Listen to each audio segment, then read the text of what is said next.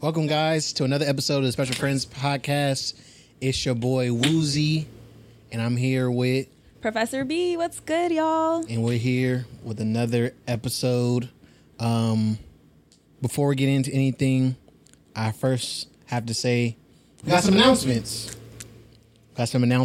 We're recording this on a Sunday, June 4th. June 4th.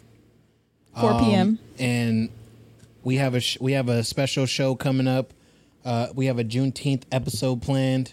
If you guys don't know, Juneteenth is a holiday of the emancipation of enslaved people in the U.S. So we're gonna do a special episode for Juneteenth in honor of that day, and we're gonna be sitting down with Chris Lodgeson. He's a leader and organizer of CJEC, the Coalition for a Just and Equitable California. He's been basically educating people in California on reparations. So we're going to be talking with him and talking to him about the state of reparations in California and what's coming next, because the final review is June 29th, right? Mm-hmm. So that episode will go live on the 20th, the day after Juneteenth. So right now I want to give you guys a time that if you guys have any questions about reparations or anything that's going on, reach out to us either here in the comments on YouTube, or if you guys on social media. My social media is at Woozy_Loc Jr. WUZI_LOCJR. And Allie's is at Hey Professor B. At HEYPROFESSORB. Yeah, so you can reach out to us on there, and we can get some of those questions answered for you. Mm-hmm. Also, first of all, everybody who's been watching the Creative Balance Show, that's the other show we have on Woozy Media. Shout out to you guys. I'm glad you guys are enjoying it. It's really a passion project more than anything. But I do want to announce that instead of posting those every week now, I'll be doing those every other week. So Special Friends and Creative Balance will be alternating weeks. So Special Friends will come out one week on a Tuesday, and then Creative Balance will come out the next week on a Thursday. And the reason I'm doing that is just we want to focus more on quality on both episodes. I want to work on growing the quality on both episodes because I edit both. So having that spread out of time allows me to learn some more techniques and apply them to the episode. So just want to get those out the way. But yeah, let's get into the show. Okay, let's do it. How you feeling? Excited. I'm excited. How was your weeks? My week was, well, not an exciting week, but I'm excited to be here. But yeah, I don't know. It's kind of like a tough week. There's a lot going on, a lot of unexpected changes that I really had to, just kind of work to accept. And sometimes things are out of your control, and you might be a little disappointed, but you just keep it pushing and hope that things will work out for the better, as they almost always do. How do you push through when you're experiencing stuff like that personally? I know I'm the type of person who likes to pick up a bunch of new activities. To be honest, for me, I just am very conscious of my mental health. Like, that's the only thing I can really do is be self-aware. And to be honest, because I have a lot of anxiety and I do struggle with depression at times, if I'm experiencing anxiety, then I have to call it out. Like, I can't just try to force myself past it and get on with my day. If I'm spiraling, then I need to acknowledge I'm spiraling. And also, hopefully, if there are certain people I can go to that support me through that, know how to acknowledge that I need to slow down. Perhaps I'm overthinking or I'm overreacting. Mm-hmm. I have certain people I can go to that help me get grounded again and just refocused. So I don't know, part of it is really it really is like a conscious thing with my mental health, because a lot of things are out of my control. And if I try to control the outcome, then I end up just making things more messy instead of just turning the mirror up to myself. Makes sense. But that and lots of time with my homegirls. Makes sense. I mean, getting around friends is definitely the most important part, especially when you're feeling a ways. I know when I'm not feeling the best, I definitely reach out to my friends, reach out to family. Yeah. And maybe not explicitly tell them what's going on, but more or less just be intentional with spending that time with them, and not, because it's so easy just to be alone when you're feeling that way, like to isolate. Mm-hmm. And I'm a big isolator. I'm a big throw myself into work kind of guy when I'm not feeling the best.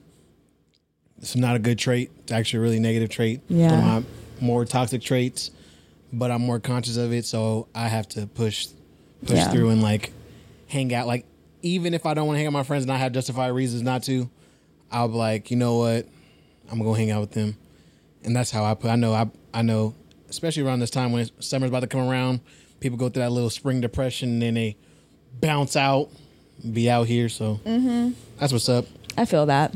I do the same thing too. So that's what I mean. Like, I really have to pay attention to my mental health. And like, if I'm anxious, say it, to make sure I acknowledge it within myself and to other people that I'm engaging, because, you know, it doesn't really bring out my best self. And so if I'm engaging with my favorite people as a less than, you know, best self, I want them to be aware of that. I'm aware of it and I'm working on it. And one of the things is usually a good person is going to support you through it. They're not going to judge you and isolate you even further. You know what I mean? But, yeah, so I was struggling with that too, because I have a lot going on with work. You know, I just picked up another job. So there's a lot, mentally going on with me and personally too. So, but we staying grounded. We staying grounded and inspired. I'm glad you're pushing through. I'm glad you got a good support system around you. Yes, grateful. Be grateful. But we got some topics today. Better upbeat topics. Yeah. More or less. You know, a mix. I don't like to judge topics. I just let them be. They're just topics. I don't know. But yeah, we want to start off today. Wow. What a phone call. I'm just kidding. It's like being in class and your phone goes off. Like, who do you think you are? Who are you? Mom. That's my mom calling me. Yeah. Now Mom about to tap into the podcast. I know. I should take up Mom. What you want? No, just kidding. She does watch though. She does watch though. Well, now she knows she was in here. Yeah. But we got some hot takes that we want to talk about today. And I'll let Allie start off with the first one because it's her favorite. My favorite Red Pill podcasts. I have what's the word I'm looking for? Guilty pleasure to an extent of watching Blue Pill podcasters respond to Red Pill podcasters. Okay. I have a hot take. I feel like we need Red Pill podcasts to expand the conversations that we have. That's my hot take. We've been talking about it for a couple of weeks, really. Okay. We have. Tell me more. I just feel like, and we're gonna get into this a little bit later, but I just feel like maybe not Red Pill Podcast. I'm using them as a proxy right now. You can replace Red Pill Podcast with any other extreme, but I do feel like having something like a Red Pill Podcast it sparks enough outrage to get to the real conversation about a lot of stuff that I feel like we don't have. Okay, so you think it's a necessary extreme? Yeah, I do. I mean, like I said, I think they could do it. I wish they were a little bit better about going about it, but nonetheless, that's what they are. But I wanted to ask you, like, do you feel like there's a space for Red Pill podcasts? I mean, they exist, right? So, and they get audience. They have an audience. So they got an audience. Yeah. Well, let's start with the definition, okay? Because obviously the origin of Red Pill comes from the Matrix, but we have a new framework that it's been using, and it's where there's a secular male supremacist ideology. It's the male supremacist ideology in particular, or men's rights activists who are particularly leading the way with Red Pill movements. And men already have so much say in the structure of society and the way that things work. And so to now have a whole movement around, you know, maintaining that supremacy over women, I think we don't really need that space because it already exists and it's very well embedded in society. But, you know, I do think that there are male needs that need to be addressed more closely. And I think that sometimes Red Pill podcasts do bring those closer to light, or maybe better to light. But I think that it often gets like, what's the word I'm looking for? Convoluted, you know, with all the other rhetoric that's harmful to women as opposed to helpful to men being better understood. Well, and I will say this because I'm not especially, so I'll say this. When you said about the male supremacist ideology, or we said male supremacist what?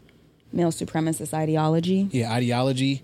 I can't put that on all Red Pill podcasts because, example, people confuse Andrew Tate with being Red Pill, and he's actually stated that he's not Red Pill.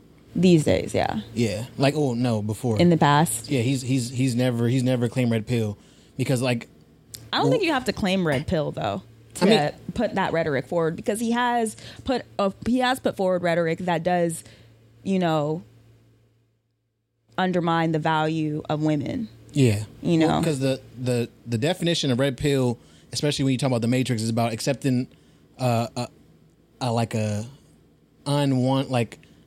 basically accepting the truth of a situation. So okay, that's where like the Red Pill comes from, is like accepting like a truth we refuse to accept. So I get like especially like how they're positioned now, the male supremacist style ideology. But I can't put that, granted, especially because I haven't watched a lot of them. But when I do think about like the Fresh and Fits and stuff like that, I don't know if their goal is to put forth that. I think they just show the more ignorant parts of male society, and that's at least the way I see it. Like, to me, I always see Red Pills as like the more ignorant part, the more like, this is what it is this is it. And whether it's true or not, I usually don't relate relate too much to the Fresh and Fit podcast, but I do understand where they're coming from based on like other people that I do know. And I am saying this not to suggest that, like, I do think we have our roles. I think we have, you know, and there are very gendered roles in society, some that people care to walk in and others don't care to walk in. But, you know, in terms of like waking up to a different truth, like, you know, being able to see a new reality, if you will, I think that is important. But yeah, I think that Red Pill has been co-opted by men's rights activists, unfortunately. So it's I don't think people see it anymore as a Red Pill podcast. Like, I think even Van Lathan did a Red Pill podcast. Well, he has a show. Right? I think a show called something like that. I thought it was just an episode. He did one episode? I didn't see. It was with Tay Diggs. I thought it was just one episode, Red Pill podcast with Tay Diggs. But maybe it was. I thought it was an actual show. I thought it was too, but I looked at. I don't know. I'll have to do a deeper dive. Okay. But all that said, did you watch it? I didn't get to watch it. Oh. I didn't get to watch it. We got to circle back. But I want to circle back and kind of find out, like, you know, how are are people trying to make this a real term, or people trying to retire the term? Yeah. Because it's been co-opted by perhaps rhetoric that's not, to your point, inclusive of all that it's intended to be and do. Yeah, because like I said, it's I know a lot of times when we think of, I mean, granted, most people probably don't. Some people might not even, this might be their first time realizing what it's called. But usually Red Pill podcasts, when they're popularized, are usually about bashing women. But at least the ones that people say have been like, they say they are Red Pill, before it like became like extreme, it was just more about realizing, like, whether you're a boy or a girl, that your standards are too fucking high, point blank, period. And like that's what you're talking about, like accepting the truth. Like, that's like me thinking I deserve to date a 10, and it's like, well, why do you deserve to date a 10? Do you got a lot of money? No. Do you got a big you know what? No. Are you 6'3" or taller? No. How much do you weigh? 250. So it's like, how can you be in this? How like you say, you don't have any qualities to deserve this, but you feel like for some reason you deserve this. And it goes both ways. We got men and women who do both sides. The sad part was women get bashed a little bit harder on it when they bring it up. A little bit harder? Yeah. Yeah. I mean, I guess there's some good stuff out there on men too. But yeah, I mean, I don't think we need red pill podcasts for that though. I think people just need to be better at being self-aware. Do you think people are good at being self-aware nowadays? No. That's why we have these podcasts. We live in Delulu. Like we live in pure Delulu 100. season. So, and like, listen, fake it till you make it. Listen. But at the same time, you ain't made it. Like, I can't walk around here talking about I need a girl who got a 6-pack and stuff like that with my little dad bod. Like, if my girl don't got a 6-pack, then ain't no we could talk about. Bro, you drink beer. You have a beer gut. Stuff like that. But yeah, or like, you want to date somebody that's making X amount of money, or you want to, a woman that's independent, or I don't know if you saw, most people believe that the average income, like some people that are just out of touch, that the average income in America is $100,000. Do you know, fun fact, if you're making $100,000, you're like literally like, I think you're in like in the top 20 or something like that, top 10% or something crazy. Like if you're making 6 figures, you're making more than most people. That not only in America, but in the world. This makes me think of a job I have where I was on the path for that, and rug got ripped under my. But anyway, on this point, that's interesting. Yeah, like most people don't like 6 figures is a lot of money. It is, but with inflation, it's only going to be a lot for so much longer. I mean, you think it'll always be a lot? I mean, obviously with inflation, it'll just adjust, but still, like, because if I can exist making 42, that's more than 2 times what I make. That's pretty fucking good.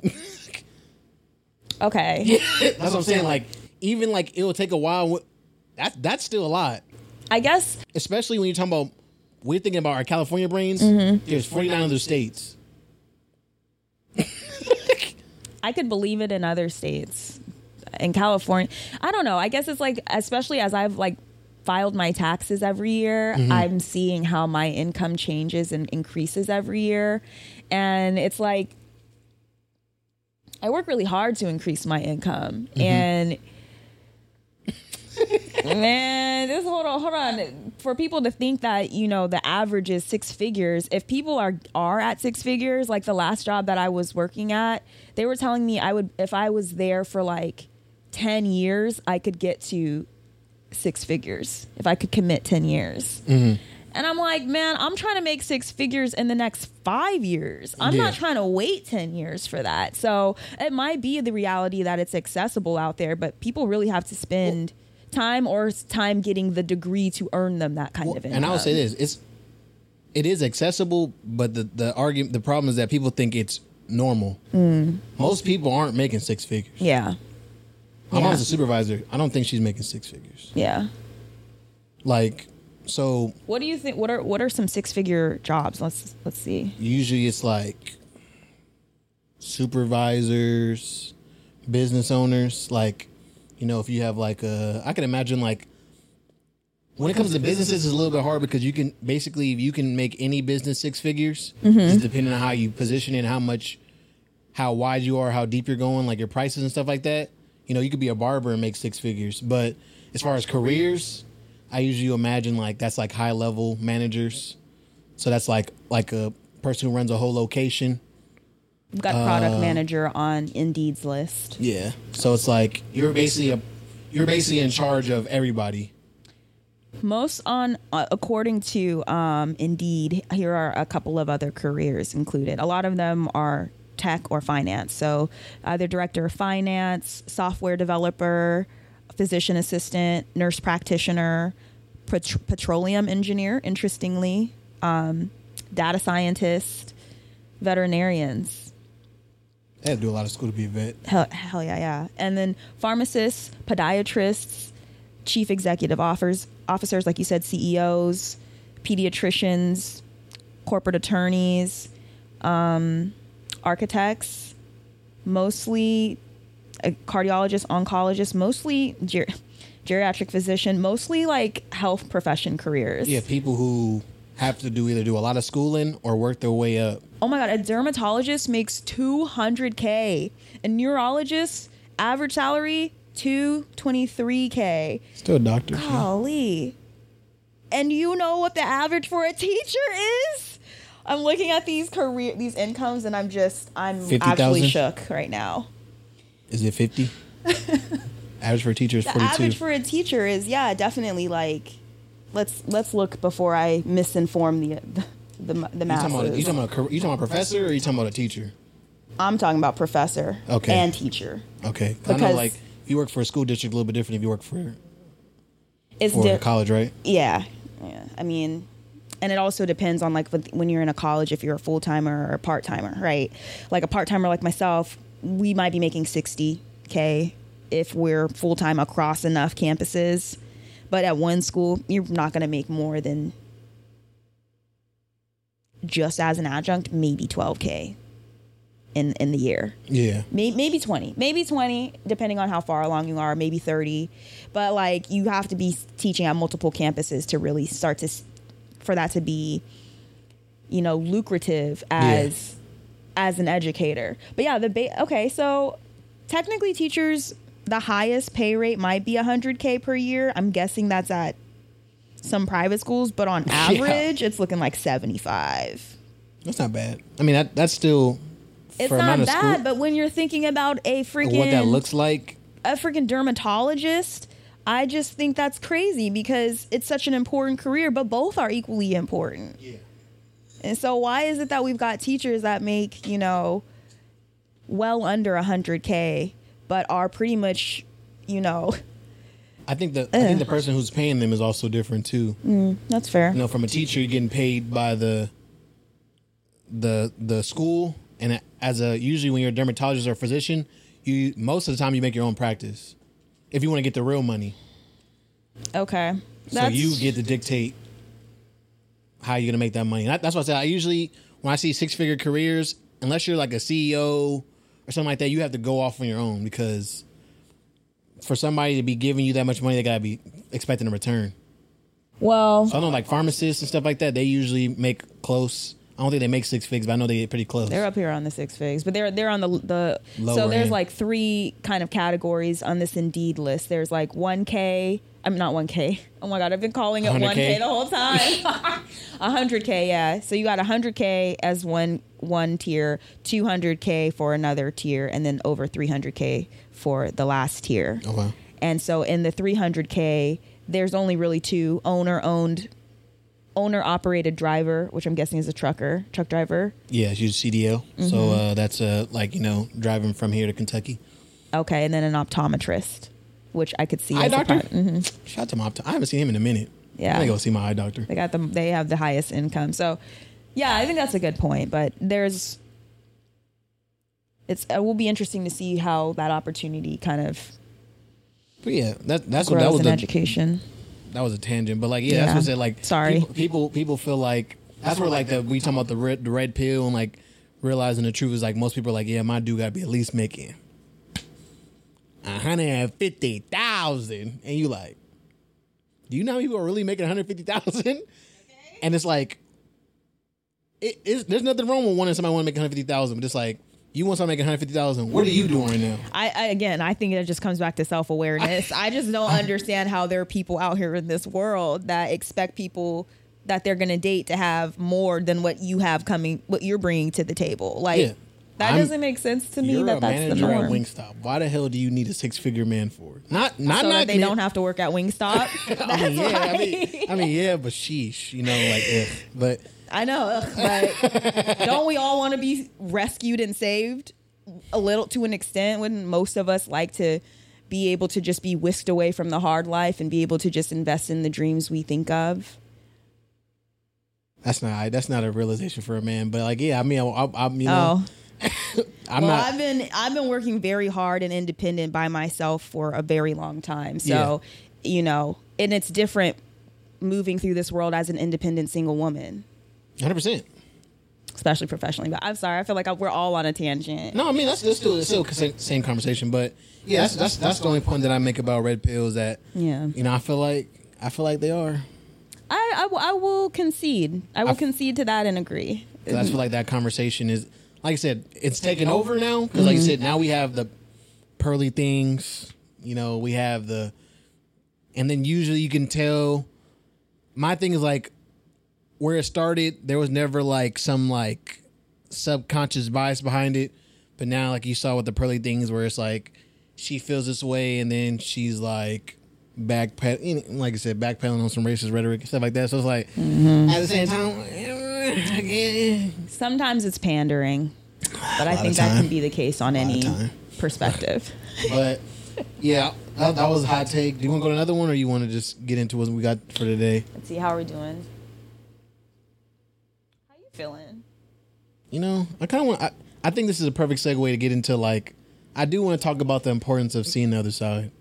Because I feel like you said, I feel like talking about people our age, I'm 26, here in 30. I feel like we're just not we're able to express ourselves more openly in society, especially with the use of social media. But I feel like now more than ever, we live in an echo chamber. Especially as I've been doing these interviews with people on the Creative Balance Show and talking to people who are older than me,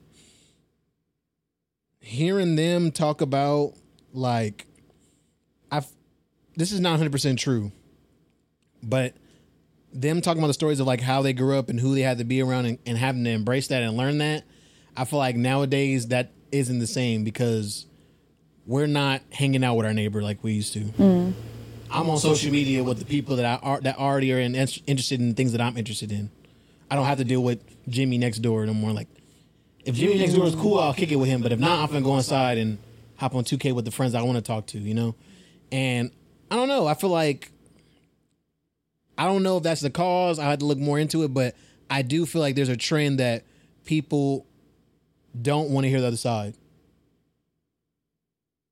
Like, if I have an opposite opinion of you, I will listen to you or I'll hear you, but I'm only waiting for you to stop for me to tell you again why my side is my side. I'm not really trying to understand. I feel like we're missing that, like, understanding where somebody is coming from. Yeah. Well, so much of expressing our opinion becomes wanting to be right. Mm-hmm.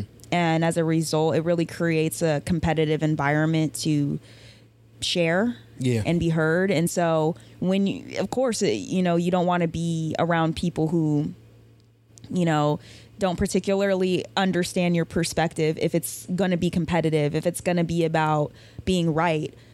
But I do think that there's a need to reframe. I try to teach my argumentation students that arguing is not about being right. It's about being understood and understanding other people. And if you can do that, you can see the other side just by way of understanding, then you're doing arguing right. If you're arguing to be right, or you're, you know what I mean, all you're doing is things are getting more heated. You're not hearing each other because you're not trying to hear each other. You know what I mean? Yeah. But also, if you're arguing with somebody that's not trying to hear you, you have to be aware of that too. And that's when you got to dead the conversation. Exactly. But am I too far off of that? No, I was saying, do you feel like, especially as someone who teaches argumentation, like, how do you feel about like listening to both sides? I think it's important. Like I said, I think it's important to understanding, and I think more people want to be understood in this world, want to feel understood, want to feel heard and seen. And when you really listen to the other side, people feel seen. I think a lot of people create a crime and atrocity because they get pissed off from not being seen for so long, you know? And if we could just do one another the favor of not trying to be right, but just try to understand one another. I think that could go a really long way for our society. What do you have you ever been in a situation where you can't overcome your own feelings as far as like being heard? So you keep, it's like instead of there being instead of you guys meeting the first ground, it's like you said, it's like two, like it's just keep on clashing. Like, because I know I've been there where it's like I'm listening and I'm like, yeah, I get what you're saying and I understand what you're saying, and then try to explain my side. You're not listening. And then it's like, so now you guys are like, now you keep trying to like, you, instead of listening even further, you're just like, no, you're not listening to me. Like, how do you, like, how do you deal with situations when you come to like situations like that? I try to listen when people tell me I'm not listening, but it's hard. I be stubborn too. Like, yeah, I can get stubborn. For me, most of the time, it does come up in like dating relationships when if a guy is like, you know, maybe not interested anymore. I have been in situations where like I would really try to convince them, you know, like, no, I don't agree. No, you're not listening. But what about this? And what about that? No, that probably sounds really desperate, but that at that time I really didn't value myself. These days, I really don't. I'm not going to chase somebody who is, you know, not putting in the same effort, somebody who's ghosting and not trying to understand me or be understood. Yeah. You know what I mean? So I hope I'm actually getting to answer the question, because I know, like I said, it's been a long week, so my mind feels a little all over the place. No, I think you're good. I was just trying to basically get like kind of build around that, like that idea of like, because like you said, I just feel like, and I notice a lot with my little brothers. And granted, it's part of it is their age. Yeah. But when we're talking, I'm used to talking in a group setting of 4 to 5 people, and we all jump in, you know, kind of like popcorn. Everybody, somebody's idea dies out, somebody takes over, blah blah blah blah. But it's been many times, and I these times always stick out in my head of like my little brothers will try to hop in, and it's like something that's completely left. Something that does not add to what was being said, and I always just go like, "Where did that?" And I had to stop. I'm like, "Bro, wait, what are you talking about? Like, you're not talking about anything at all that we're talking about, you know?" Where's the segue? And I feel like people, not just them who are 13 and 14, I feel like people who are closer to their 20s are also kind of doing the same thing, where it's like, instead of there being a conversation, like the conversation can only be had if we both agree. But when we both don't agree, which in most situations, most people don't agree anyway. Not most situations. That's probably dramatic. But there's gonna be a lot of situations where you're not gonna fully agree with somebody, but you can understand their point. I feel like we're getting to, personally, what I've seen, I feel like I hear a lot of conversations where both people leave the conversation unheard. And that I agree. Like, and especially I feel like especially in dating relationships, because ghosting is super prevalent. So, like, if you could just feel comfortable saying how you feel, you know, without feeling like you're not going to be heard, without feeling like you're going to be, you know, try to be convinced otherwise, I feel like people would probably feel more comfortable telling people it's not a good match for me, you know? But yeah, it's hard when you're caught up in your feelings though, you know, and you feel very excited about something, or you feel very convinced. But one of my favorite things to do is agree to disagree. Like then that did come with maturity, you know? So as well as the behavior that I described earlier, that came out of a space of immaturity and a lack of understanding myself. So it's hard for you to try to understand other people if you really don't understand yourself too. You know what I mean? I think another thing as far as like maturity is that you got to get to a point where you have to understand somebody doesn't mean you agree. Mm-hmm, exactly. There's a lot of people I understand why they believe what they believe. Like I got a clear rhetoric on why they believe what they believe. Now, will I go down that road? Probably not. But I understand. Yeah, I understand you, and I'm not going to make your point feel minimized because I don't agree with this. Is more, I feel what you're saying. Like what you're saying making sense, a lot of sense, and it works for you. But that's just not how I personally live my life. And like, it's never something extreme. Like no one can, like I don't have no friends that are like racist. I'm like, I understand why you're racist, bro. Like it's not that deep, but it'd be more like minute differences of opinions, like how we go about, like I said, something, for example, how we might go about relationships. I'm more of a courter. My friends are more casual daters. It's not, no, I feel like the world we live in now, casual dating is normal. I can't really be mad at somebody who casual dates. I'm like, oh, you're wrong for that, but it's just not something I do. I feel like I don't have the mental capacity to juggle 3 or 4 people at the same time. Like, listen, who does? I don't have the capacity for that. I like to talk to one person at a time, period. You know what I mean? But I can also, I'm sorry. Go ahead. I was going to switch to a different path, a different example, but I don't want to cut you off. Go ahead. But yeah, I also think of like how I love tarot.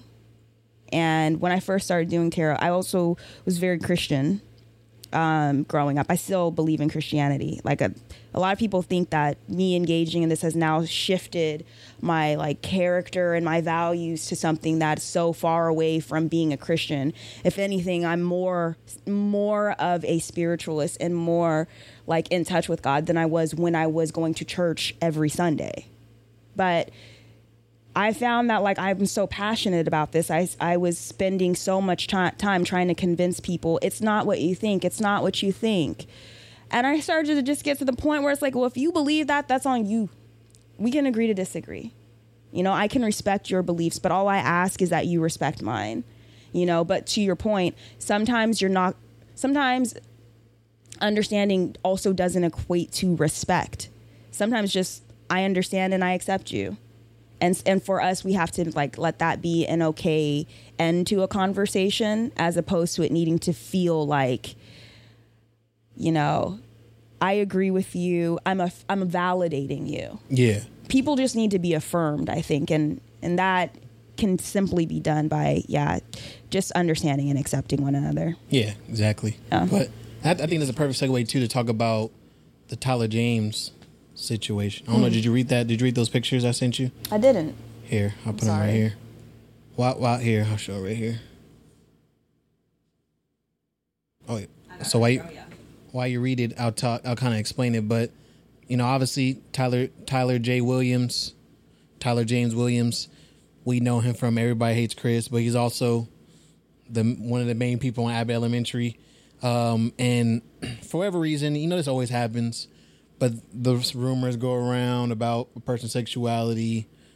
It's more common now than ever. Always questioning, like, oh, look at how he's dressed and look at how he's moving. This now, whatever.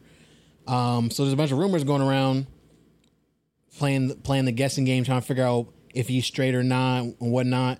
And he addressed it. And I think he addressed it in a really, really, really great way. Like I think a constructive way, because I don't know what his demographic is, if it's young or older. It's millennials. Yeah. That's what I think. It has to be, because Everybody Hates Chris was... That was us. Yeah, so... Maybe some Gen Xers. Yeah, but he basically gave a statement. I'm not going to read the statement here, because it's kind of long. I'll just probably put that, put that in the comment section, in the description below.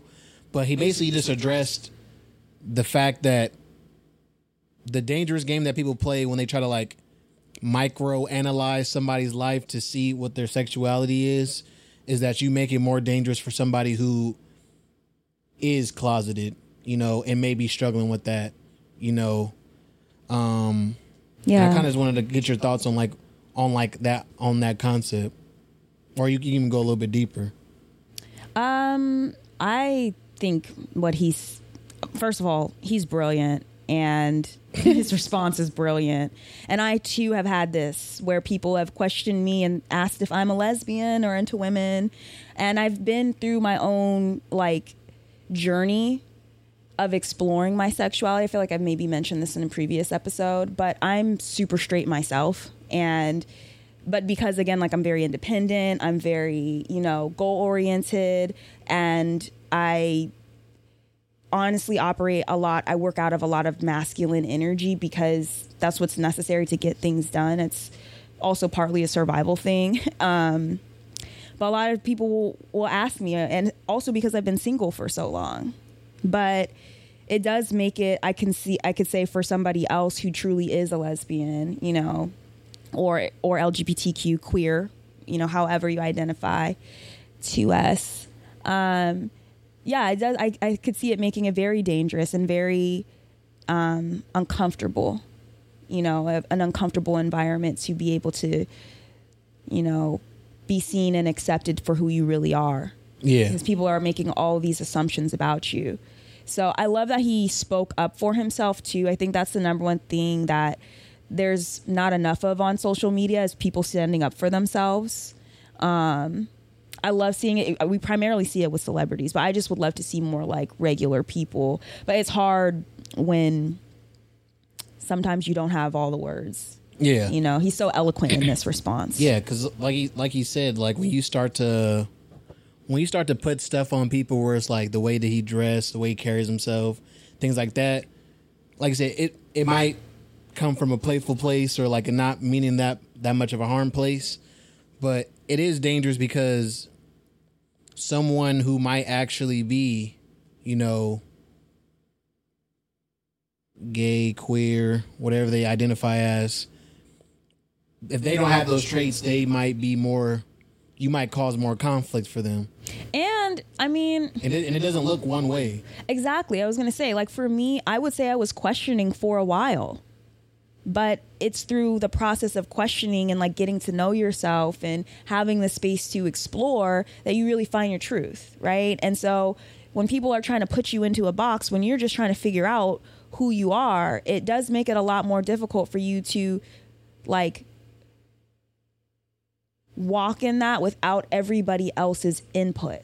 Yeah. You know what I mean? But so yeah, I'm very impressed by this. I'm glad that you shared this because I don't think the guessing game is fair. I don't think anyone should have to be subjected to it.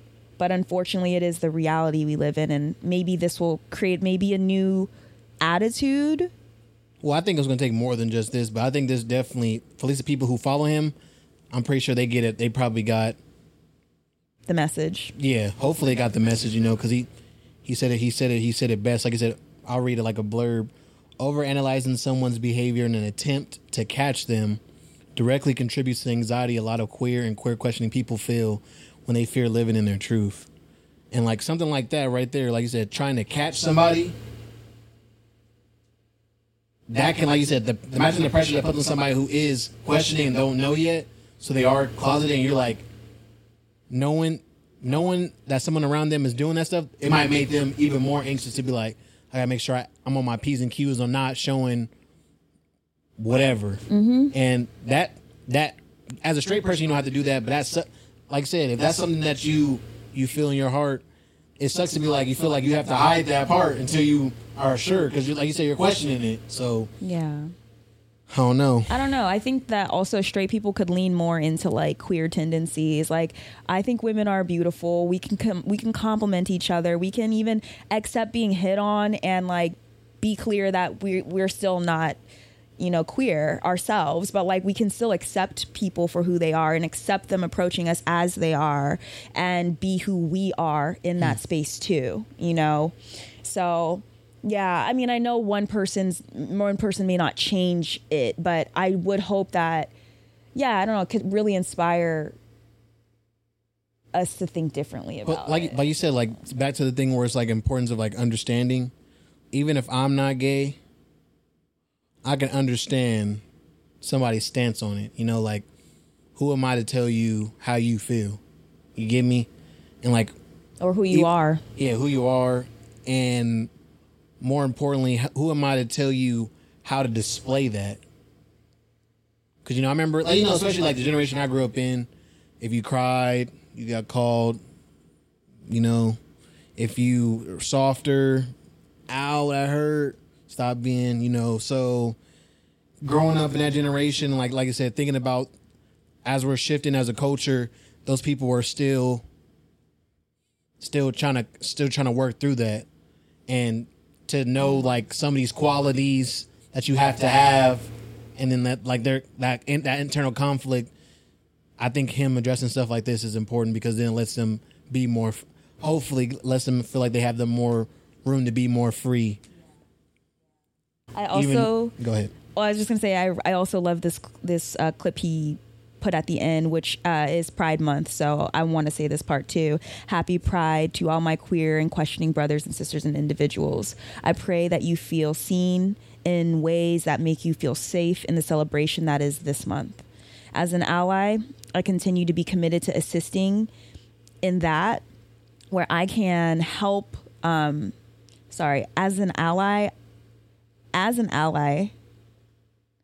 I continue to be committed in assisting in, please cut this part, okay, or don't, whatever. As an ally, I continue to be committed to assisting in that where I can be and helping to cultivate a future where we are all accepted and given permission to be ourselves. Exactly. That last sentence threw me off, but I really think that underscores what you were saying. Yeah. You know? Like I said, let people be who they are. Why do I have to? I'm not going to go and question everything they got going on. It doesn't need to be about being right. Let's make it about being accepted. Exactly. Right? I don't have to.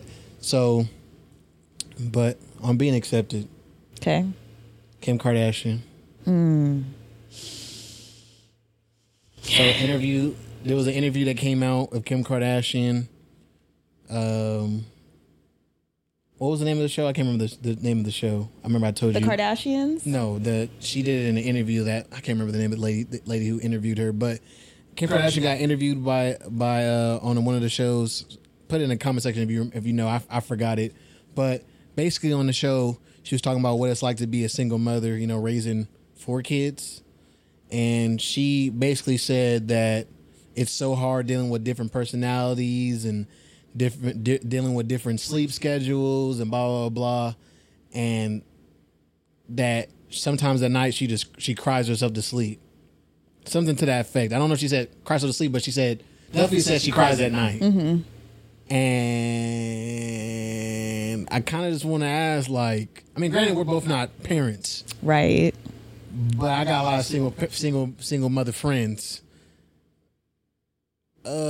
My sister's a single mother, so it's like, I don't know. Is she justified in feeling that way, even though given her position? That she has a bunch of nannies.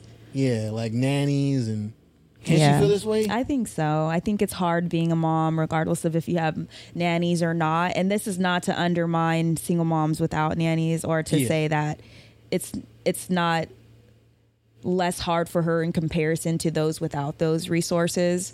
But if we weren't comparing in terms of resources, and we were just acknowledging her as a mother with lots of kids who's recently gone through a very public divorce, you know, and even on Kanye's side, very similarly, I could see it being difficult for both of them to do parenting without one another. And I could understand crying yourself to sleep, because what if you've got kids that are more like their dad than you? and you're not together anymore.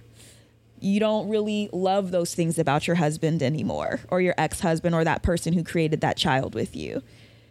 You get what I mean? Like, that has to be hard, and you have to be super mature to be able to navigate that and it not be about you, but it really be about the kids. You know, so I empathize, I should say. I think she deserves empathy, but she does have all the resources to kind of help with that. So, you know, I empathize in terms of like woman to woman, but Black woman to celebrity, like average everyday Black woman to celebrity, it's tough to hold a glass up for those tears. I don't know. What are you thinking? I can offer her a tissue. You know I'm ignorant. Y'all know I'm ignorant at this point. She chose this life. I can't. It's hard for me to feel bad about somebody who chose this life. You think she? Well, yes. She did ask for the divorce. She asked for the divorce, and then went out. Granted, Kanye is a tough person to deal with, but has also went out of her way to make sure that he's not involved. You know what? Now that you say that, the fact that she made herself a single mother and is complaining about it, okay, I see your point. And I'm not saying that because, like, even though I personally don't believe in divorcing for indifferences. Well, I can understand if that's something what you believe and you divorce, that's understandable. But you have to take what comes with that. And Yeah. I will say this. No amount of money will make it, no amount of money is going to make you make like,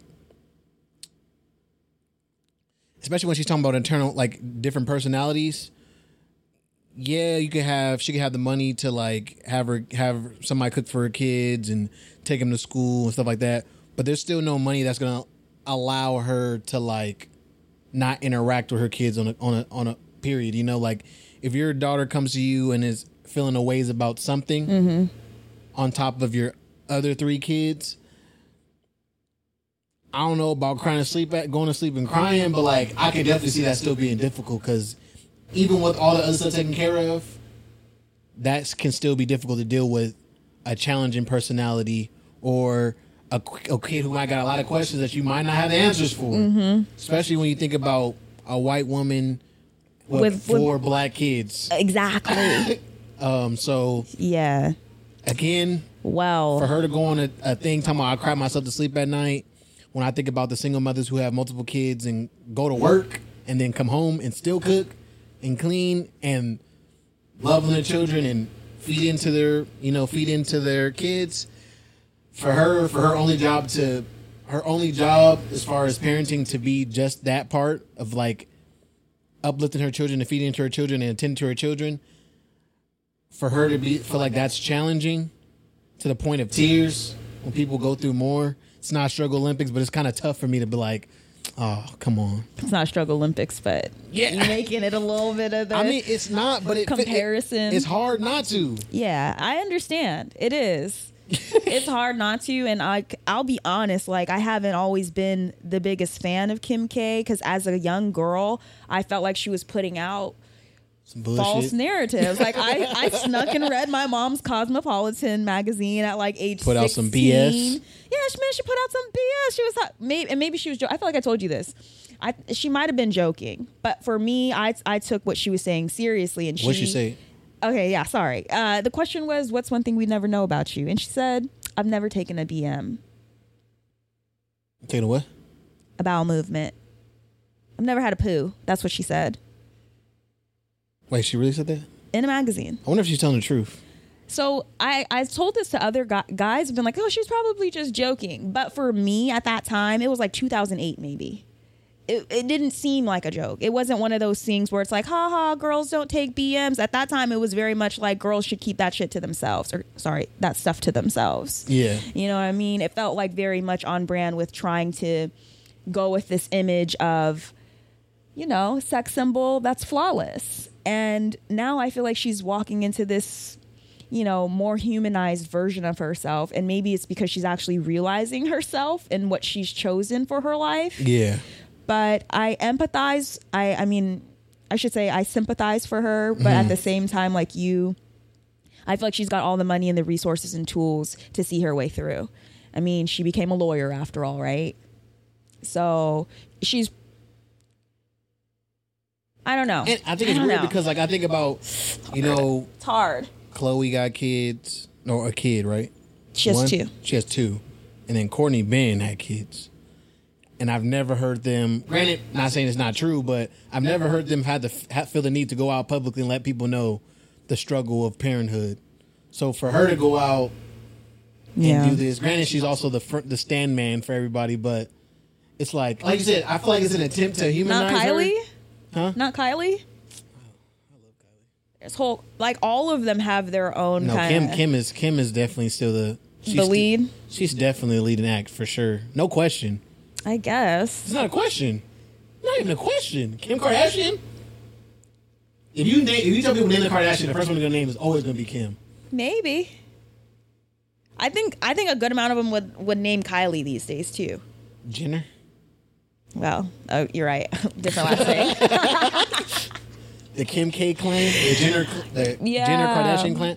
I feel like people definitely know Kylie more, but even then, as far as like a personality, I don't know nothing about Kylie. I know way more about Kim Kardashian than I do Kylie. And it might be the generational shift.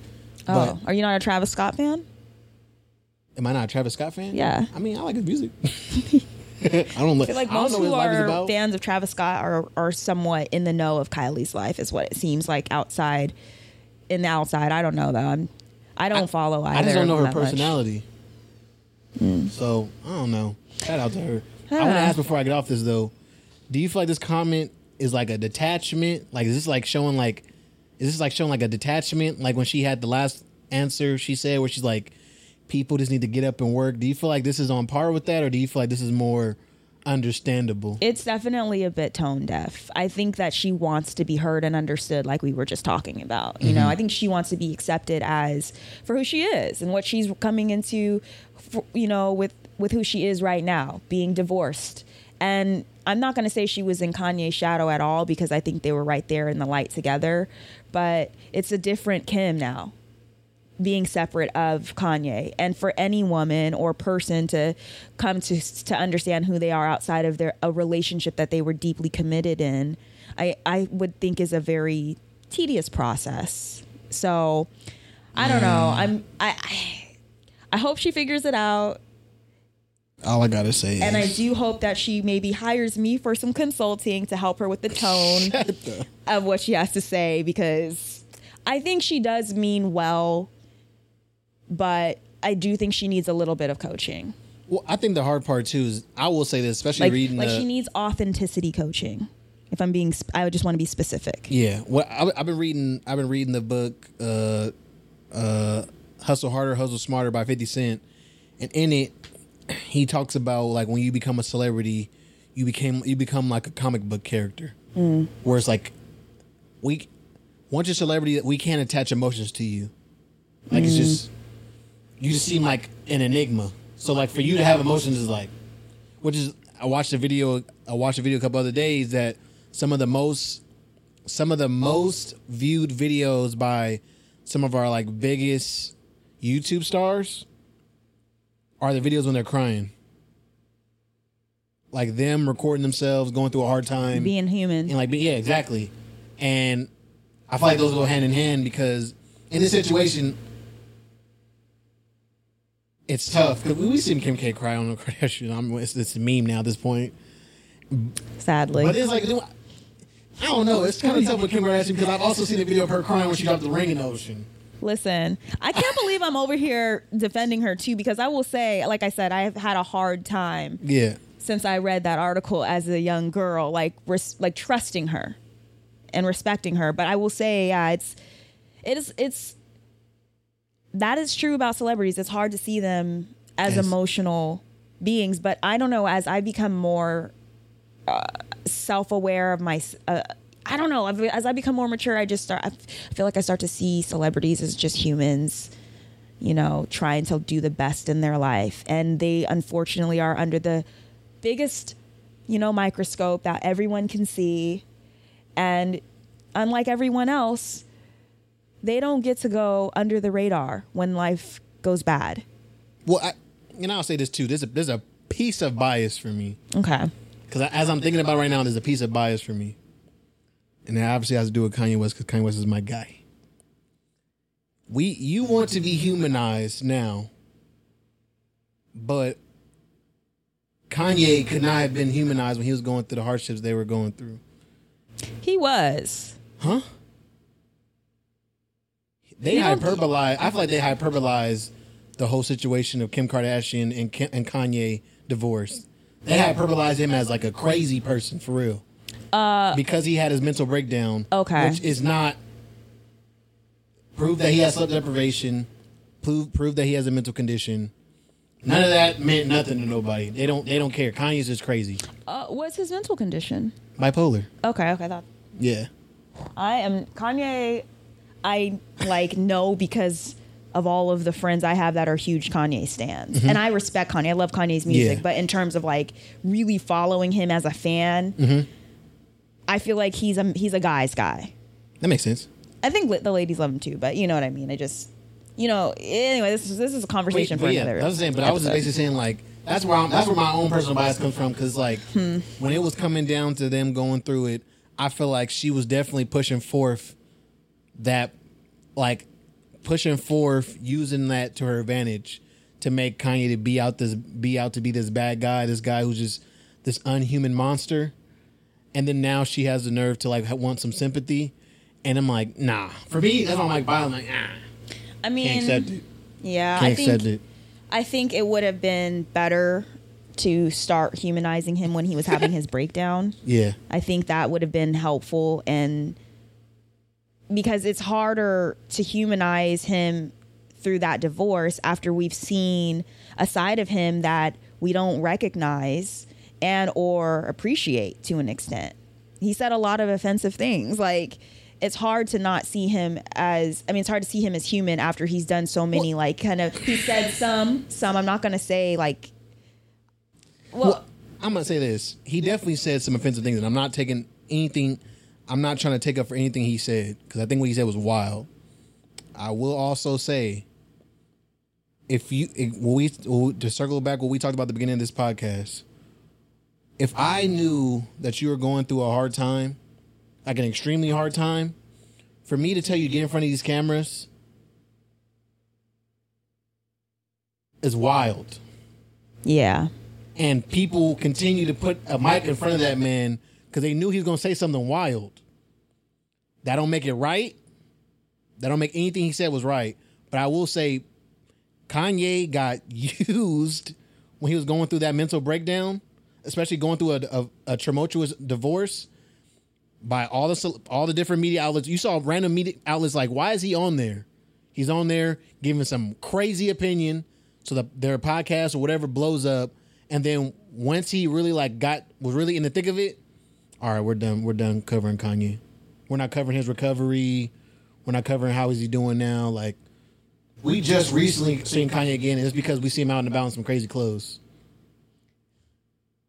Well, I have all the empathy for Kanye too. Like, I'm glad that he's recovering and finding help, but the reality is he was having his breakdown in his marriage with her, and we don't know what happened behind closed doors when he was having those episodes. Yeah.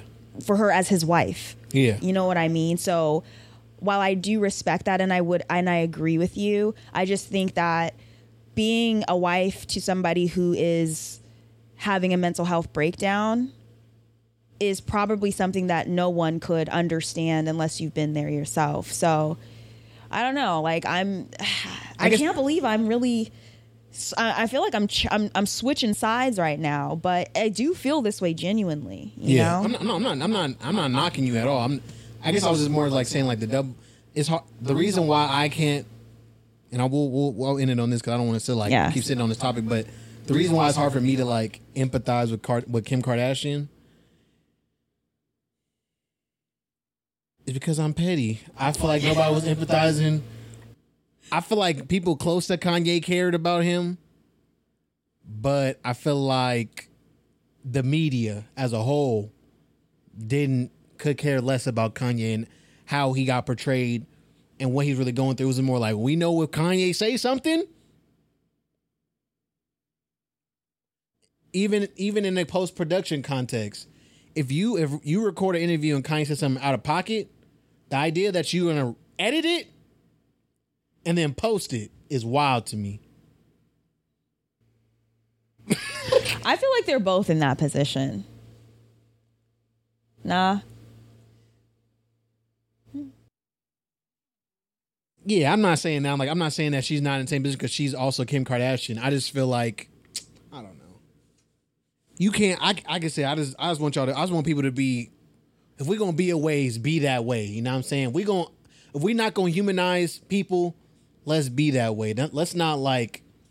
Oh my, yeah. We're gonna when he was going through his breakup, when he was going through his tumultuous a week. Oh, Kanye tripping.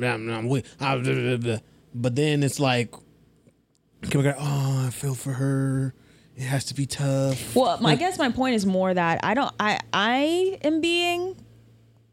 feel like I was pretty forgiving of Kanye, and like when Kanye was going through his stuff, I was offended, but for me, was compassionate about his mental health. And I feel the same about Kim. So I feel like I might be an anomaly. Well, I'm talking about, I think, and granted, you know what I mean? He said it was wild, but like you said, I'm talking about like losing Yeezy deals, using the Adidas deal. Yeah, but she almost didn't get invited to the Met Gala. She barely got invited. Look at the comparison, though. She didn't get invited to Met Gala, which, by the way, the only reason she got invited to Met Gala in the first place is because she was with Kanye, and he put her up on Fashion Game. But what she's losing is the invitation to Met Gala, which is the foundation of what she does now, though. Celebrity Halloween. And this man, Banks wouldn't fuck with him. That's what I'm saying. Banks wouldn't mess with him. Lost his Adidas deal. Just recently got it back. Basically was losing his whole life completely. Mostly his fault, but nonetheless going through that, and all we cared about was where the next fire about to start. With Kanye? Yeah. I don't know. Okay, but my point is, I just think that they're both highly criticized by media and people. 100%. I don't think that one is more criticized than the other. That's my only point. 100%. You know, so I get you though on like wanting to be petty. Like, well, where was the love with Kanye? Yeah, sorry. Where was the grace and compassion I don't have no with sympathy Kanye? for you because I don't feel like that same sympathy was given to my man Kanye. Yeah. Granted, like I said, don't support everything he said because Kanye is I don't know what be coming out of his mouth, but no sympathy. He's a human. So I kind of want to, we can end it on one of these topics. We can end it on this. There was an article on Yahoo. Who reads Yahoo? I do. And in the article, it was talking about a Reddit post, a subreddit, where basically it was a bunch of millennials talking about things that young people love to do that they just can't understand. And there was a longer list, but I just chose like 9 of them because I didn't want to go through all the lists. And I'm gonna quickly go through the list, and then I want us to circle back and talk like if we agree, disagree, whatever. So quick circle through the list. First thing, public TikTok dancing. They said they can't handle the secondhand embarrassment of somebody dancing in aisle 5. 2, filming themselves crying. 3, FaceTiming all the time instead of calling people. They feel like you should only FaceTime somebody when you want to show them something. 4, sharing everything on social media, including their meals, their children, their parents, etc. They just don't understand why you're sharing everything. 5, being proud of lacking or pretending to lack basic knowledge or primary skills. This is the people who are like, I don't know how to wash my own clothes. I don't know how to use a ruler. I've never been grocery shopping, etc. 6, the amount of online content that so many people create. This was just more of them hating. They realize how much work it is, and they don't understand how they have all that time to make it. 7, talking loudly on their phone on speaker. I got to pause here. This is an old nigga trait, first of all. My grandma does do that. That's what I said. I was like, this is an old nigga trait first. So we gotta put some respect. And I know young people do it, and they walk around, and partially because it's on FaceTime, it's already on speaker. Mm-hmm. But old people for sure do that. I've been in a room, and my grandma answered the phone, and it's on speaker, and it's like, why? Hello? Or I've seen the old dude answer the phone, yeah, I'm on my way, cuh. Yeah, I'm on my way. Like, anyways, I had to get off my chest. Anyway, 8, referring to anybody they don't like as narcissistic or every form of lying and disagreement as gaslighting. Yes. And then 9, recording random strangers to make fun of them online. Without consent. Without consent. And usually for clout. Yeah. Number 9, I particularly get and have an anxiety about. I have an anxiety about my students doing some shit like that to me in class. Like, hey, put that phone away. No viral moments in this class. I will say too, we've all been there about the recording on we all been there on number 9 because I remember vividly as a young kid pulling out the camera on Snapchat and the flash go off and you're like, oh, like especially in school, in high school when we had that quirky teacher and you'd be like, yeah, we were definitely that person. Literally can't relate. I hardly even lurk on people's like Instagram pages and stuff like that. Like some people are very interested in sharing it's really other people do, but I ain't gonna lie though. I think number 9 is crazy, but at the same time, you know how many funny videos come from that? See, that's how you know. you that's why you know how you're on the cusp. I do teeter. I definitely do teeter. That's a teetering thing. Like I said, when you see somebody doing something wild, like the video, like the crate challenge. There's a video of the old. I don't know if he's homeless, but he's missing teeth. And there's a video of them recording him, and he fell down. And when I came down, like something like that, where it's like people's genuine reaction, I'd be like, oh my God. Or like recording people when they're drunk, my favorite. Not without consent. Nobody wants to be an unexpected viral video after an embarrassing moment. You know, imagine when you die and you realize, like imagine when you die, not to be morbid, but like asking God, how many times have people recorded me in my life? And getting to see those, I hope that would be so lit. Because I think about that a lot. Like, what was like, damn, I didn't even know that. I didn't know. I never think about the things that I'm doing. So I wonder how many times people recorded me doing something, and people was probably just like, what's this nigga on? But yeah, I wanted to go through this list real quick. Like, how do you feel about this list of 9? Because I think they're pretty. I'm definitely in the middle because part of the stuff that I've done and other parts, I'm like, yeah, no, I feel the same way. Like TikTok dancing. Yeah. I love TikTok dancing, but I love that this is like things millennials can't understand because I've tried TikTok dancing for my Instagram. But like, have you done it in? We talking about public places. Yeah, my classroom. But like my students weren't there. See, we're talking about like I'm way too anxious to do something like that. I don't know. We're talking about like you're at the store with your friend. She's buying something at the grocery store, or she's buying something at the liquor store, and you set up your camera and you go, you do whatever your TikTok dance, like stuff like that. Or you're outside the liquor store, I set up your camera real quick and do the dance in the parking lot. In the parking lot's cool, but I mean, I don't know. Like, I just don't understand it. Like, I love it, but I don't understand it. Yeah. Like, I want to join in, but I don't get it. I want to join in. I don't know the dance, and I don't. For me, listen, vlogging is still wild to me. Why? I bought a smaller camera. Thought it was gonna be easier. Still feel self-conscious about having. It's something about. It feels so vain to be walking around recording myself, and it's like, who are you? Oh, I have 30 subscribers on YouTube. You should follow me. Oh my God, that's how I feel. You know, because I'm working on my first vlog video right now, behind the scenes teaching, and I felt exactly that way, like recording, because I was recording my week of grading, everything I did, lots of eating out.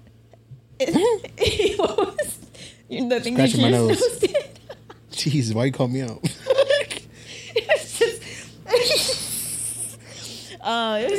It was funny.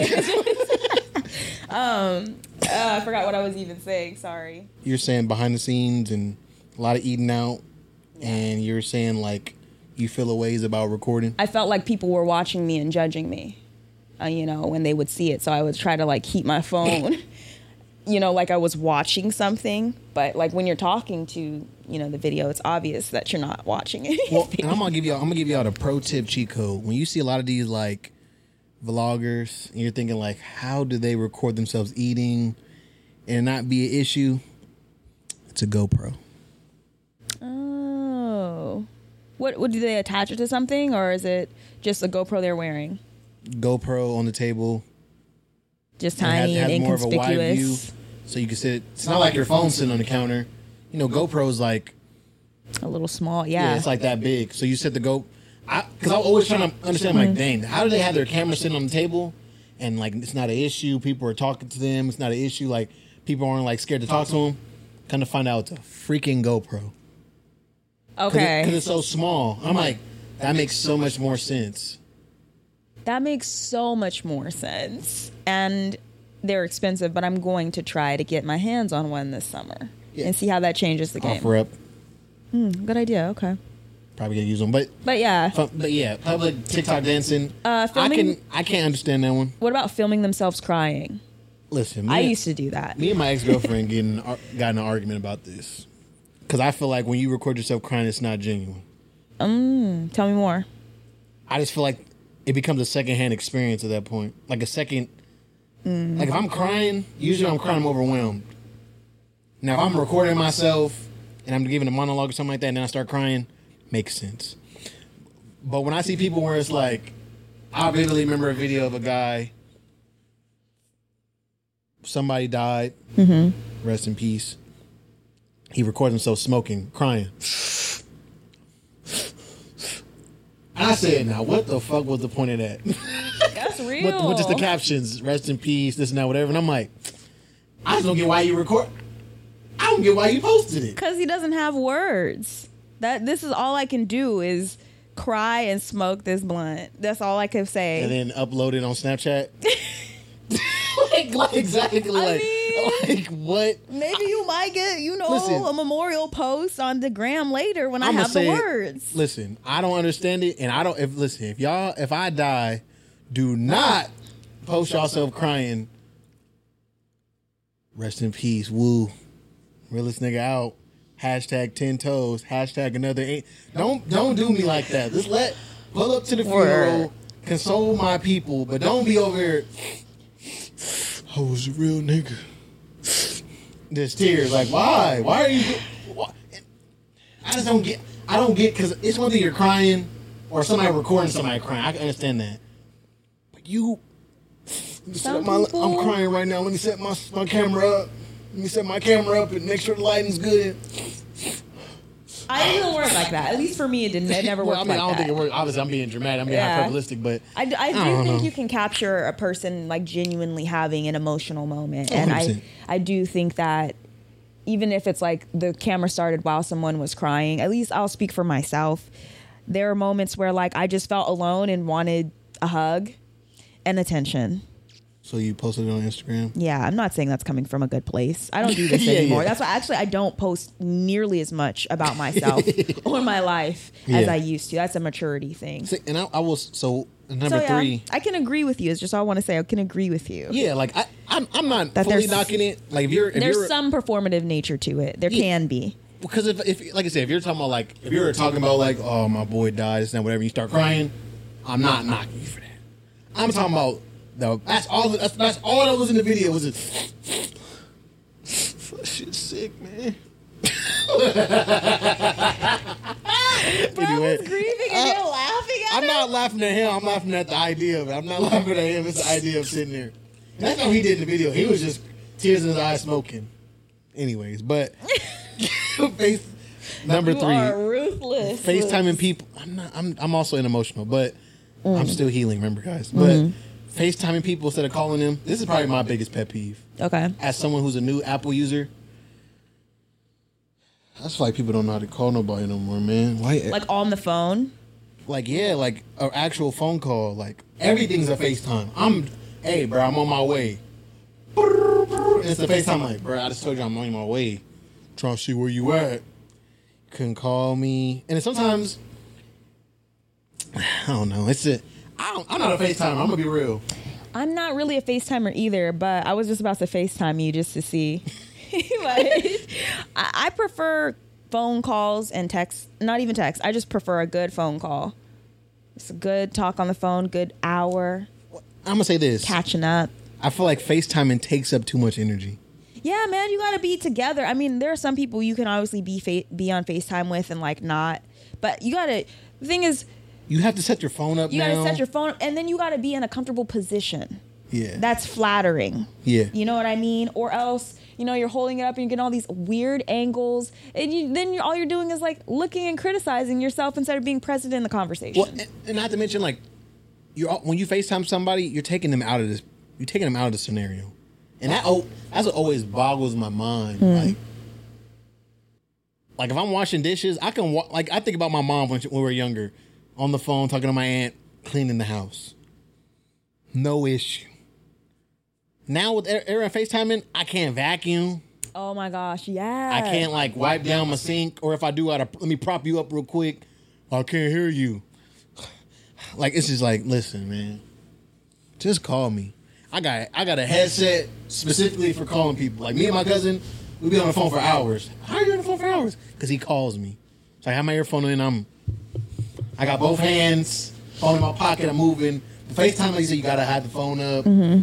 I can't see you wipe your screen. It's like, man, it's just so much work. And the young generation love to FaceTime. They do. I remember, I was talking to this dude. He liked FaceTiming me, but I didn't get it. I was just like, bro, let me know if you're going to FaceTime me. Otherwise, I'm going to hit block because I need to be ready. I want to be ready. I also grew up in it. That's what I said. Granted, it's weird because I used to date older girls, but I grew up in a generation. You ain't gonna FaceTime me without the appointment. That's what I'm saying. You gotta let me know before the FaceTime hit. Like I might be out with my girls. I might be having my me time right now. Like and looking very raw and like myself. Raw. Like, yeah, I'm not trying to be caught in the raw sometimes. Like sometimes I just. Especially depending on like how, especially for just a hey, early in it is, yeah. For just a hey, yeah. Hey, what's up? I just want to see what you was doing.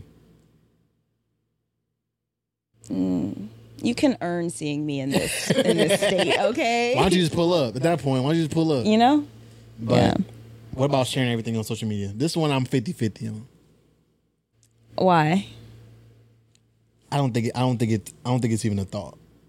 For me personally, it's not even a thought. Like if I'm eating something good, I won't post show like my chili dogs, but like if I'm eating some, I don't know, if I'm eating like a sushi roll and the sushi roll looks cool, I'll post my sushi roll. Yeah, if it's cool food, I think it's cool. If kids are doing something cool or partners are celebrating something fun, I think it's fair. You should. Teppanyaki. Yeah. Graduation. Yeah. But I did used to share basic meals like elevated hot dogs and stuff like that on my Instagram. One time on the paper plate or on the regular plate? I think it was on a regular plate. Okay, good. Oh no, it was ramen. Actually, it was. But this was before it Top was like. Ramen? Yeah, but it was like. Yeah. Don't you see the TikToks where people be doctoring up the ramen? Yeah, I know. That's what I was doing. I was just asking. I was doing this before it was, a TikTok trend because I love cooking and I love ramen. That's one of my ramen's one of my favorite dishes.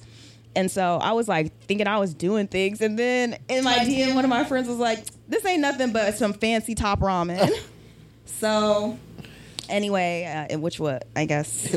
Technically it was. But I don't think there's anything wrong with that. I don't think people are oversharing. I think I understand it. I think I get it. It's just natural. Yeah. We live in society now. Like my grandma does it. Not maybe not on social media, but she'll take a picture of some stuff. Because people were taking pictures of food all the time anyway. Now you just posting them. Because I'll talk to like somebody who's older and they're like, oh, look, this is where we went. And this is now whatever. I guess maybe the idea of sharing it. Might as well. Fuck it. Being proud of lacking or pretending basic knowledge. Being proud of lacking or pretending to lack basic knowledge or primary skills. I have students who do this a lot in my class, and I don't understand it sometimes. When did it become cool? I remember it used to be cool to, guess what, guys? My mom let me stay home by myself. Ooh. Now it's like, I've never stayed home by myself. That's what's up, bro. I'm trying to get like you. Like, wait, what? I don't know. I guess one thing I like about Gen Z is their sense of humor. They definitely have an interesting sense of humor, and I feel like this is part of it. But also a good amount of, at least my students were like in the pandemic struggling, and so they really did miss a lot of like basic experiences in their senior year that is didn't true. transfer. I feel bad for all the people who had their last years of high school in pandemic. I feel horrible for you guys. I feel like that's where that comes from, to an extent. Because being proud of it, though? Well, I mean, there was a bit of facetiousness around that in COVID. I mean, not being that's proud, true. But I think that there's a bit of, I think there's a bit of a facetious undertone to it. I mean, I guess I can kind of relate because I remember, like, I never knew how to sew. But, like, I guess people see that as an advanced thing now. Before, like, it used to be a simple, like... It's like a necessity now. Is it? Necessity? No. I would say, yeah. Well, Forever 21 and H&M and Uniqlo, I go buy... It's easier for me to buy $8 tee before I go sew up one. Yeah, but what happens if... Well, I guess you'll just go get it fixed by a seamstress probably, huh? If it's like your favorite like sweater or something and there was a hole in it. I know you gotta buy another one. Unless it's old. Yeah. I mean, but I buy vintage stuff, but I also know how to sew, so... You know how to sew? See? It's a very useful skill. I don't know how to hem yet, but maybe one day we'll get there. But I don't know. The last one I want to talk about, or I was the last one I want to talk about. You might have one you want to talk about. Referring to anybody as narcissistic. I'm gonna be real. That is literally everybody that I know. Really? Everybody got to be narcissistic. I just think they're narcissistic. Well, I think all my friends. You can't all be narcissistic out here. I need to see some statistics. Oh, how many people are narcissists? Yes. I will say this. Most people don't understand. Everybody has narcissistic traits are normal. True. But someone who's a narcissist? I don't know. I think that there's a lot of narcissistic abuse out there that happens. And well, do you know there's two types of narcissists? Overt and covert. So how do I know these people who claiming people narcissists ain't the narcissists and they just offended? When you're familiar enough with narcissism, you know how to use that word right. I feel very well. I think that's the point that they're making. They're not using it correctly. Well, yeah. Like, yeah. My mama won't let me go to this thing. She's such a narcissist. I'm like, what? My mom being a narcissist. She want me to do what she want me to do, and not what I want to do. Well, what does she want you to do? Go to school? Like, what? I'm being dramatic. Okay, I don't know if that's how they use it, but I imagine. I don't know. We need some examples. We need to circle back to this, and we need some examples. Some examples of how people are using these. Because for me, I'm like, or every form of lying and disagreement is gaslighting. Me and my friends, I have me, my boy Richard, my girlfriend, and CJ on a FaceTime, and we Googled what gaslighting was. We were all using the definition of gaslighting wrong. What was it? Gaslighting? Yeah. I'll look it up. But it basically was like, I want to use the word belittling. I can't remember. I'm just going to look it up right now. Let me look it up. Give me a second. Gaslighting is a form of psychological manipulation in which the abuser attempts to sow self-doubt and confusion in their victim's mind.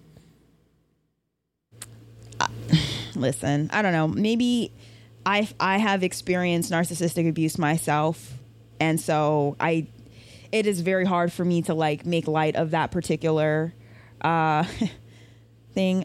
So I don't know, but I do know people use it wrong all the time. My students do it too sometimes. We were using gaslighting wrong the whole time.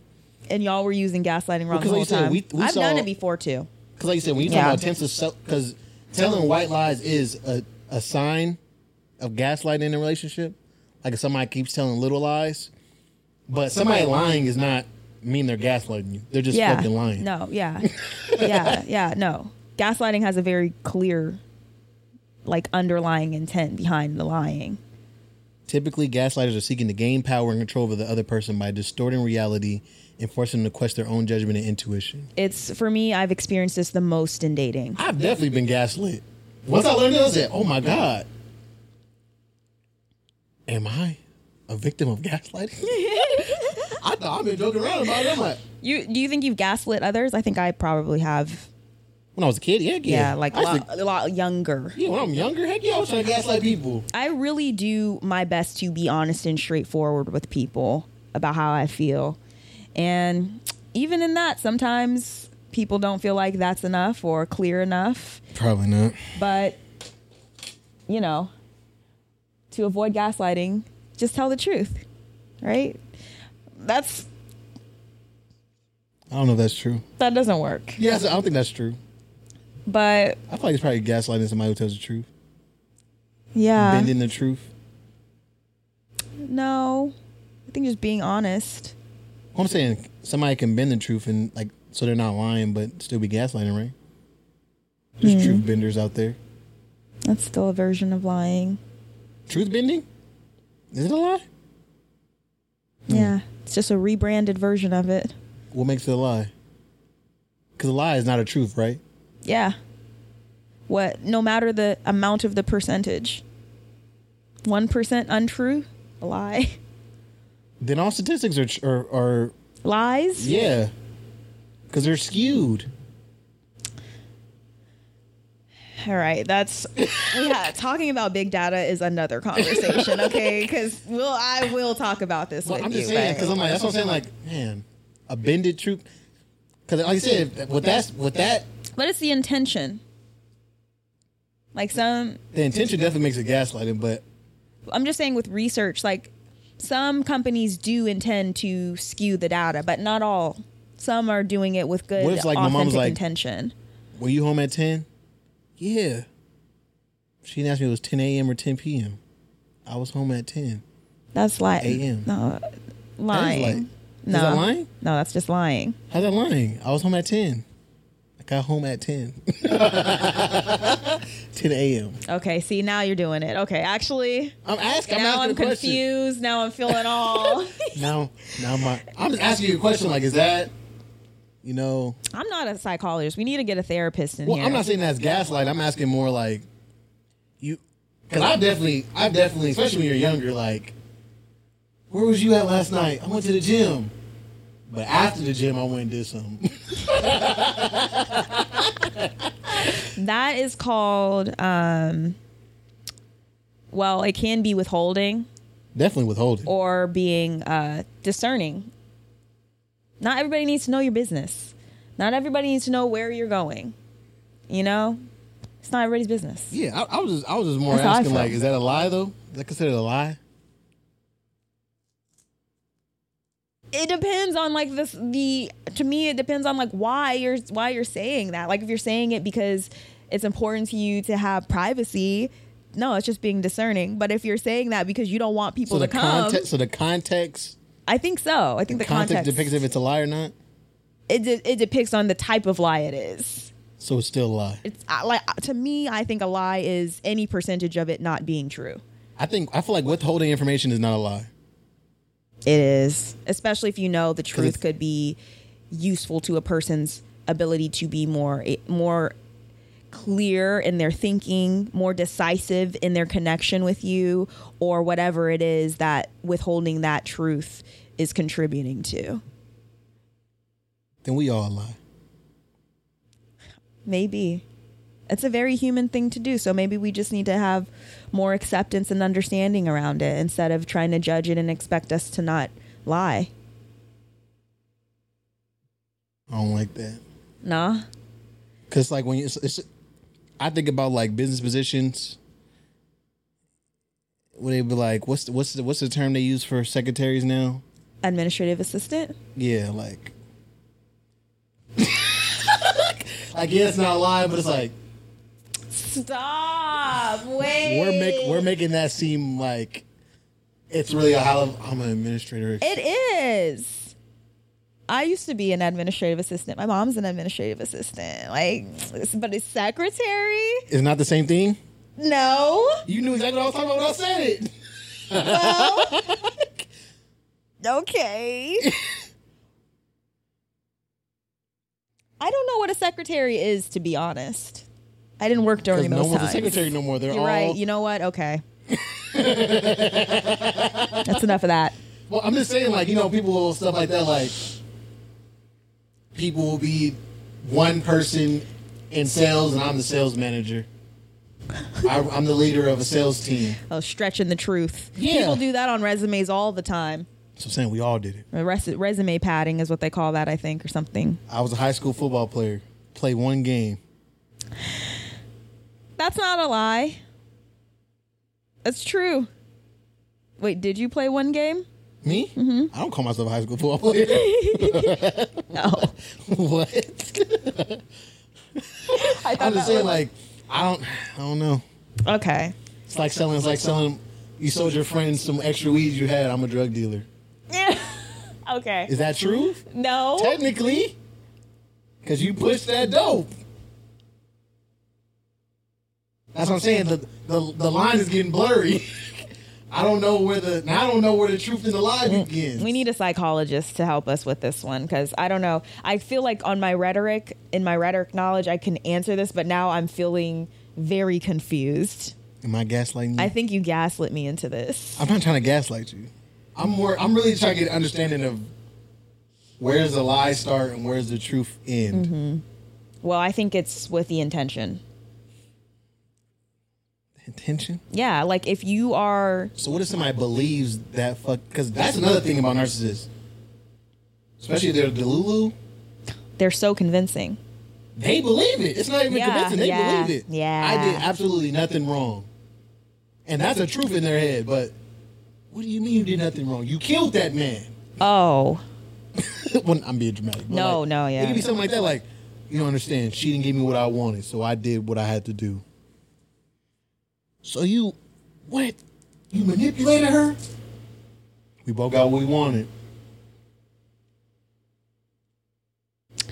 I don't know. And they believe that. Yeah, it makes me think of the last person that I told I wasn't interested in, and how he reacted to that. You know, Is that considered narcissistic? I can't tell.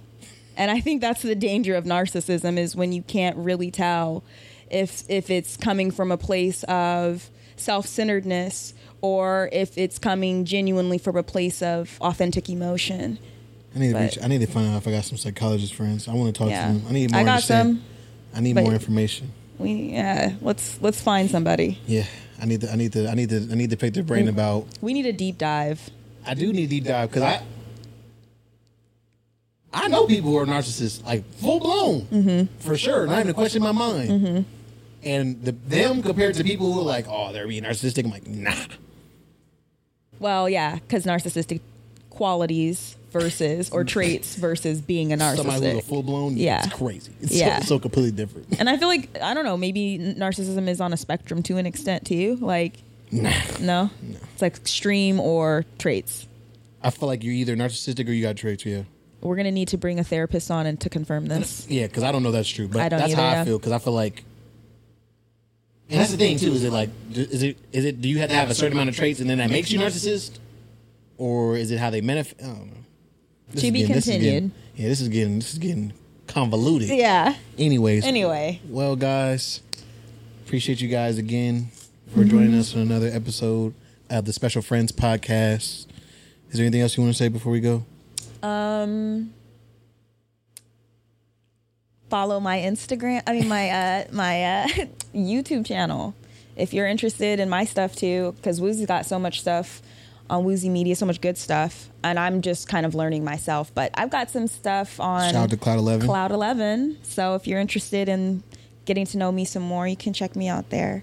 But that's it. I'm looking forward to our Juneteenth episode. So drop your thoughts on that too. It's a topic of passion for me, especially.